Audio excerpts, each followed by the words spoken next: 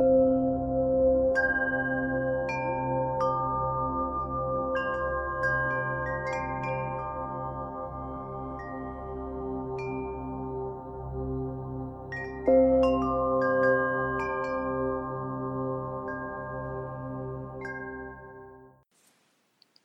to the Buddha Sasana podcast. This talk was given by Bhikkhu Chintita in Austin, Texas.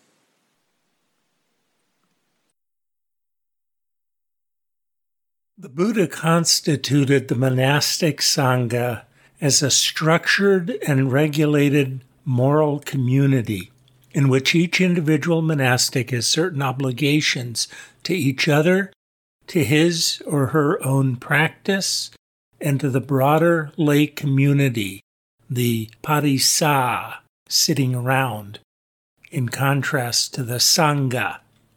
The Buddha did not organize anything equivalent for those who lead worldly lives of work and play, crops and crafts, spouses and kids.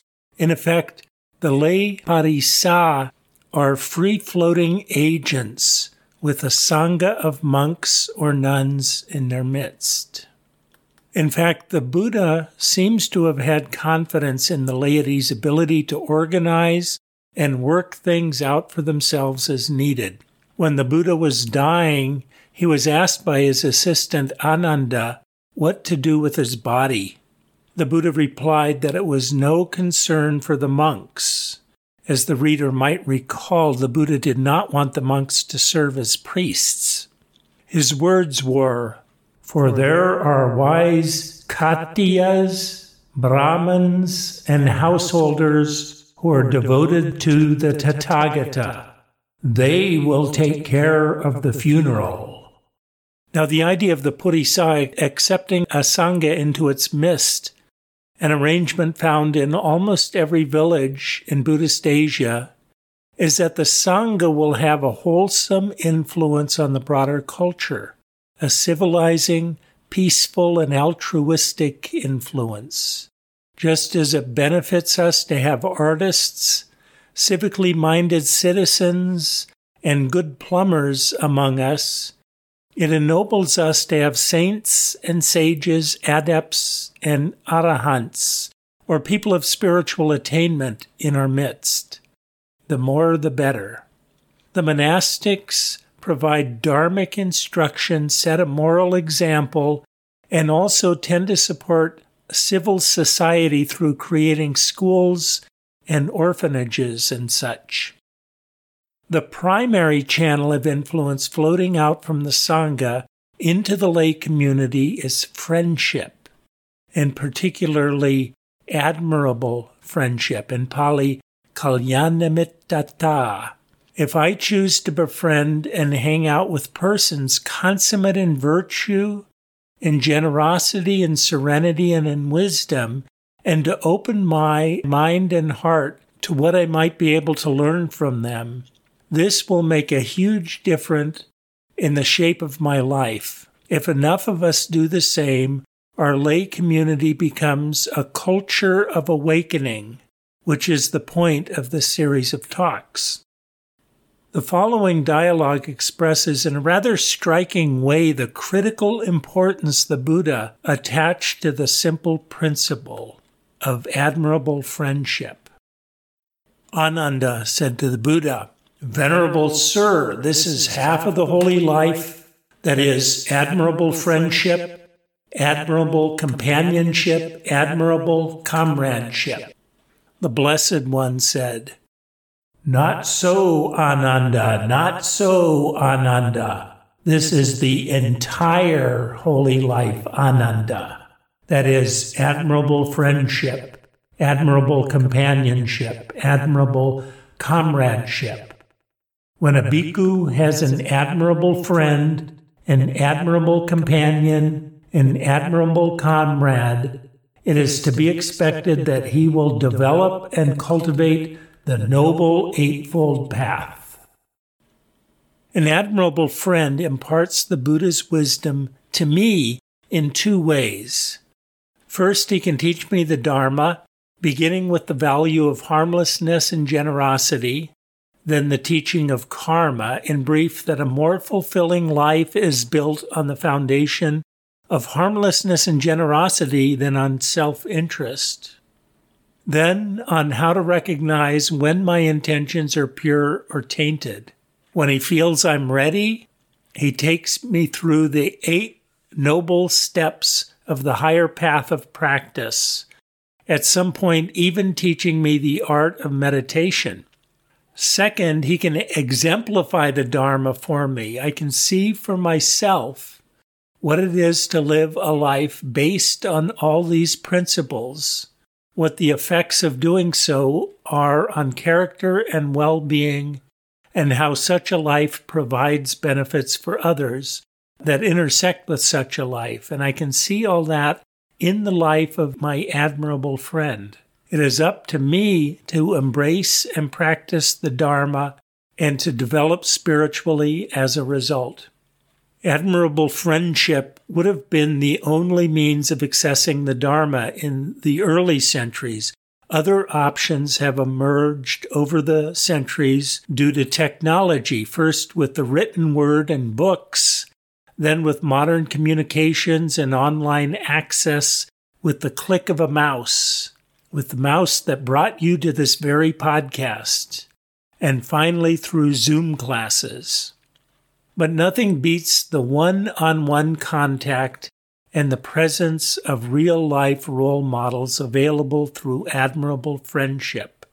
The social role of the monastic Sangha is summarized by the Buddha.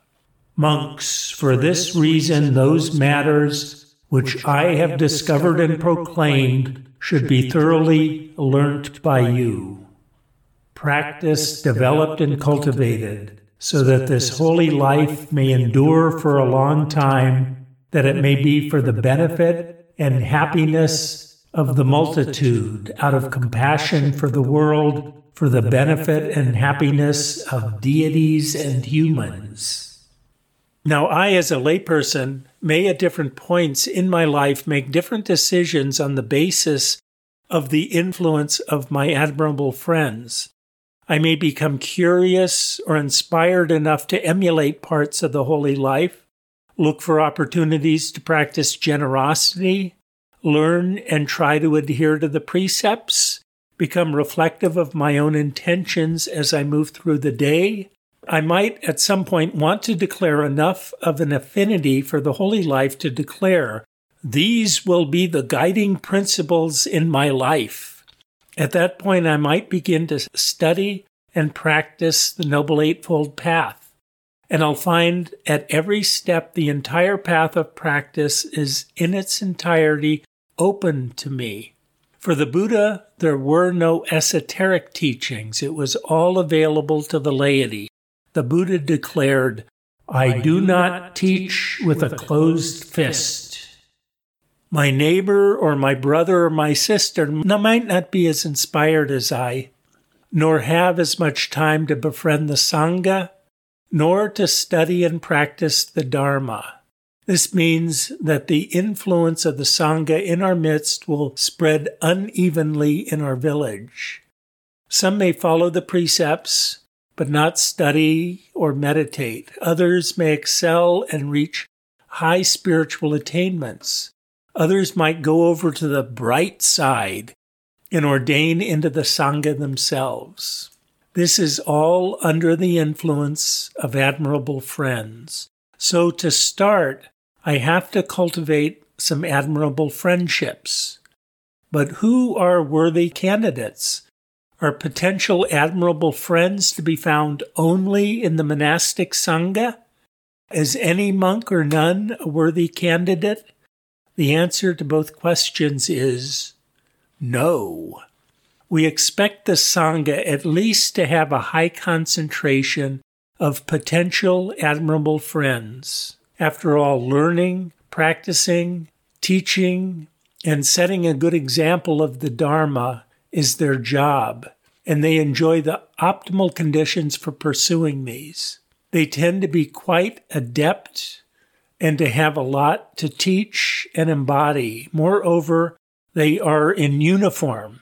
Just look for the robes and bald heads. and so easily identified. But many people who are not monastics manage to excel in the path and reach high levels of attainment. They also can be quite adept and have a lot to teach and embody. And many newer monks, lazy or untalented monks, may have no attainments at all. Other monks, although quite adept, might be shy or have little talent for teaching. Shop around and you should find that reputations of the adepts precede them. Apparently, in recognition of this adeptness of many lay folks, the Buddha seems to have employed the word Sangha with a slightly different meaning, one that includes adepts of very high attainment, both monastic and lay. In Pali, the two meanings of Sangha are distinguished as Bhikkhu Sangha, that is, monastic Sangha, and Sāvaka Sangha, or listener Sangha. Listeners are disciples, monastic or lay. The word Arya Sangha, or noble Sangha, also occurs, seemingly in the same meaning as the listener Sangha. More generally, the word noble or Arya is applied to those of this required level of spiritual attainment or adeptness. This is the noble that we find in the Four Noble Truths and in the Noble Eightfold Path, for that is their realm. The monastic Sangha is designed to spin off noble ones, but sometimes noble ones arise without joining the monastic Sangha, much as adept scientists can arise without completing the training for a PhD. What is the level of attainment, then, that qualifies one as noble? The Buddha spoke of 4 levels of awakening and gave criteria for each. The highest is that of the Arahant, who is fully awakened. The Buddha was an Arahant, and they seem to have been common in the monastic Sangha at the time of the Buddha, but virtually unheard of in the lay Parisa. Below Arahant are non-returner and once-returner, and there seem to have been many lay and monastics in these categories at the time of the Buddha. The initial level of awakening is called stream entry. The stream enterer meets the minimal requirement for being a noble one. The stream enterer is able to discern nirvana, to see clearly that there is such a thing without having to actually experience it in full, to have developed a high degree of virtue, and to have attained unshakable faith in the Buddha, the Dharma, and the Sangha. The stream enterer is also somebody who has taken full possession of the Noble Eightfold Path. The Noble Eightfold Path is the stream that the stream enterer has entered. So I should seek out noble ones where I can as prime candidates for admirable friendship. Unfortunately, if I ask a monk or nun, "Are you a noble one?" or "Are you a stream enterer or above?" they won't tell me. The reason is that their monastic precepts, the Vinaya, prohibits them from discussing their attainments with lay people. Now, why would the Buddha create such a rule? There is another influence that ripples out when a community accepts a monastic Sangha into its midst, which is much like leaving a basket of kittens in the town square. The monastic Sangha is totally helpless with regard to providing their own material needs. They need to be fed and clothed and otherwise provided for. They don't need a lot. They are renunciates after all. But their monastic code prohibits them from any kind of business or exchange, from growing their own food, even from cooking their own food. This is by the Buddha's design. Now, why would the Buddha create such rules? Generosity is the most foundational Buddhist practice. The lifeblood of the Buddhist community is generosity, and the interchange between lay and monastic is its beating heart. For the symbiotic relationship of the lay and monastic components cannot be sustained without the practice of generosity. The monastics receive no compensation for their teachings or civil engagement. This makes these pure acts of generosity. Laity receive nothing in return for putting food in monastics' alms bowls as they walk through the village each morning. This makes such offerings pure acts of generosity. There's no obligation, no coercion involved. The material helplessness of the monks and nuns is the spark that keeps the engine running, and the mutual appreciation of lay and monastic is the fuel.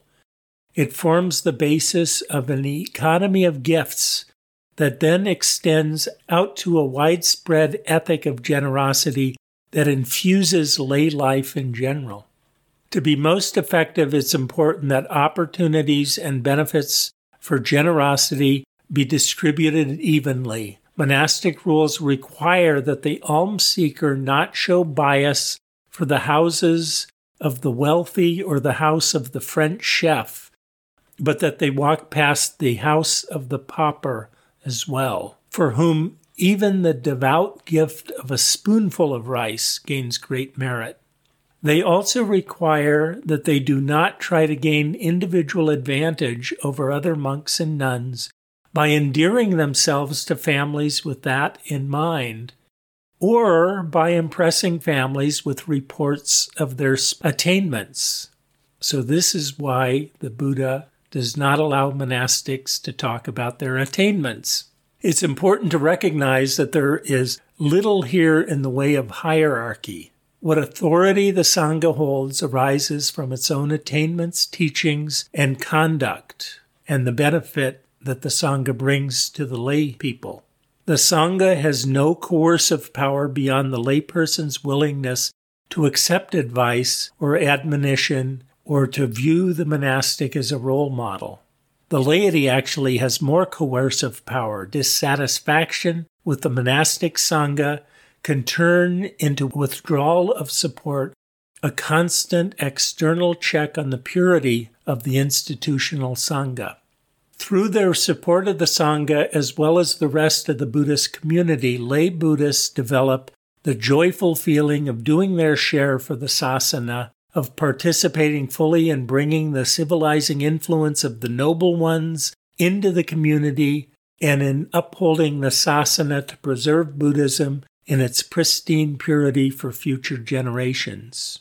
At the same time, the larger society becomes a culture of awakening, one that offers the optimal support and encouragement to those who aspire to awakening, and that secures the optimal benefit from the Dharma for the future happiness and virtue of those of more modest aspirations. It represents an oasis of sanity in a world otherwise perpetually spinning crazily out of kilter, out of control. We'll stop here. Next week, I want to talk about the importance of refuge in all of this, the development of reverence for the three pillars of Buddhist wisdom, the Buddha, the Dharma, and the Sangha in both of its meanings.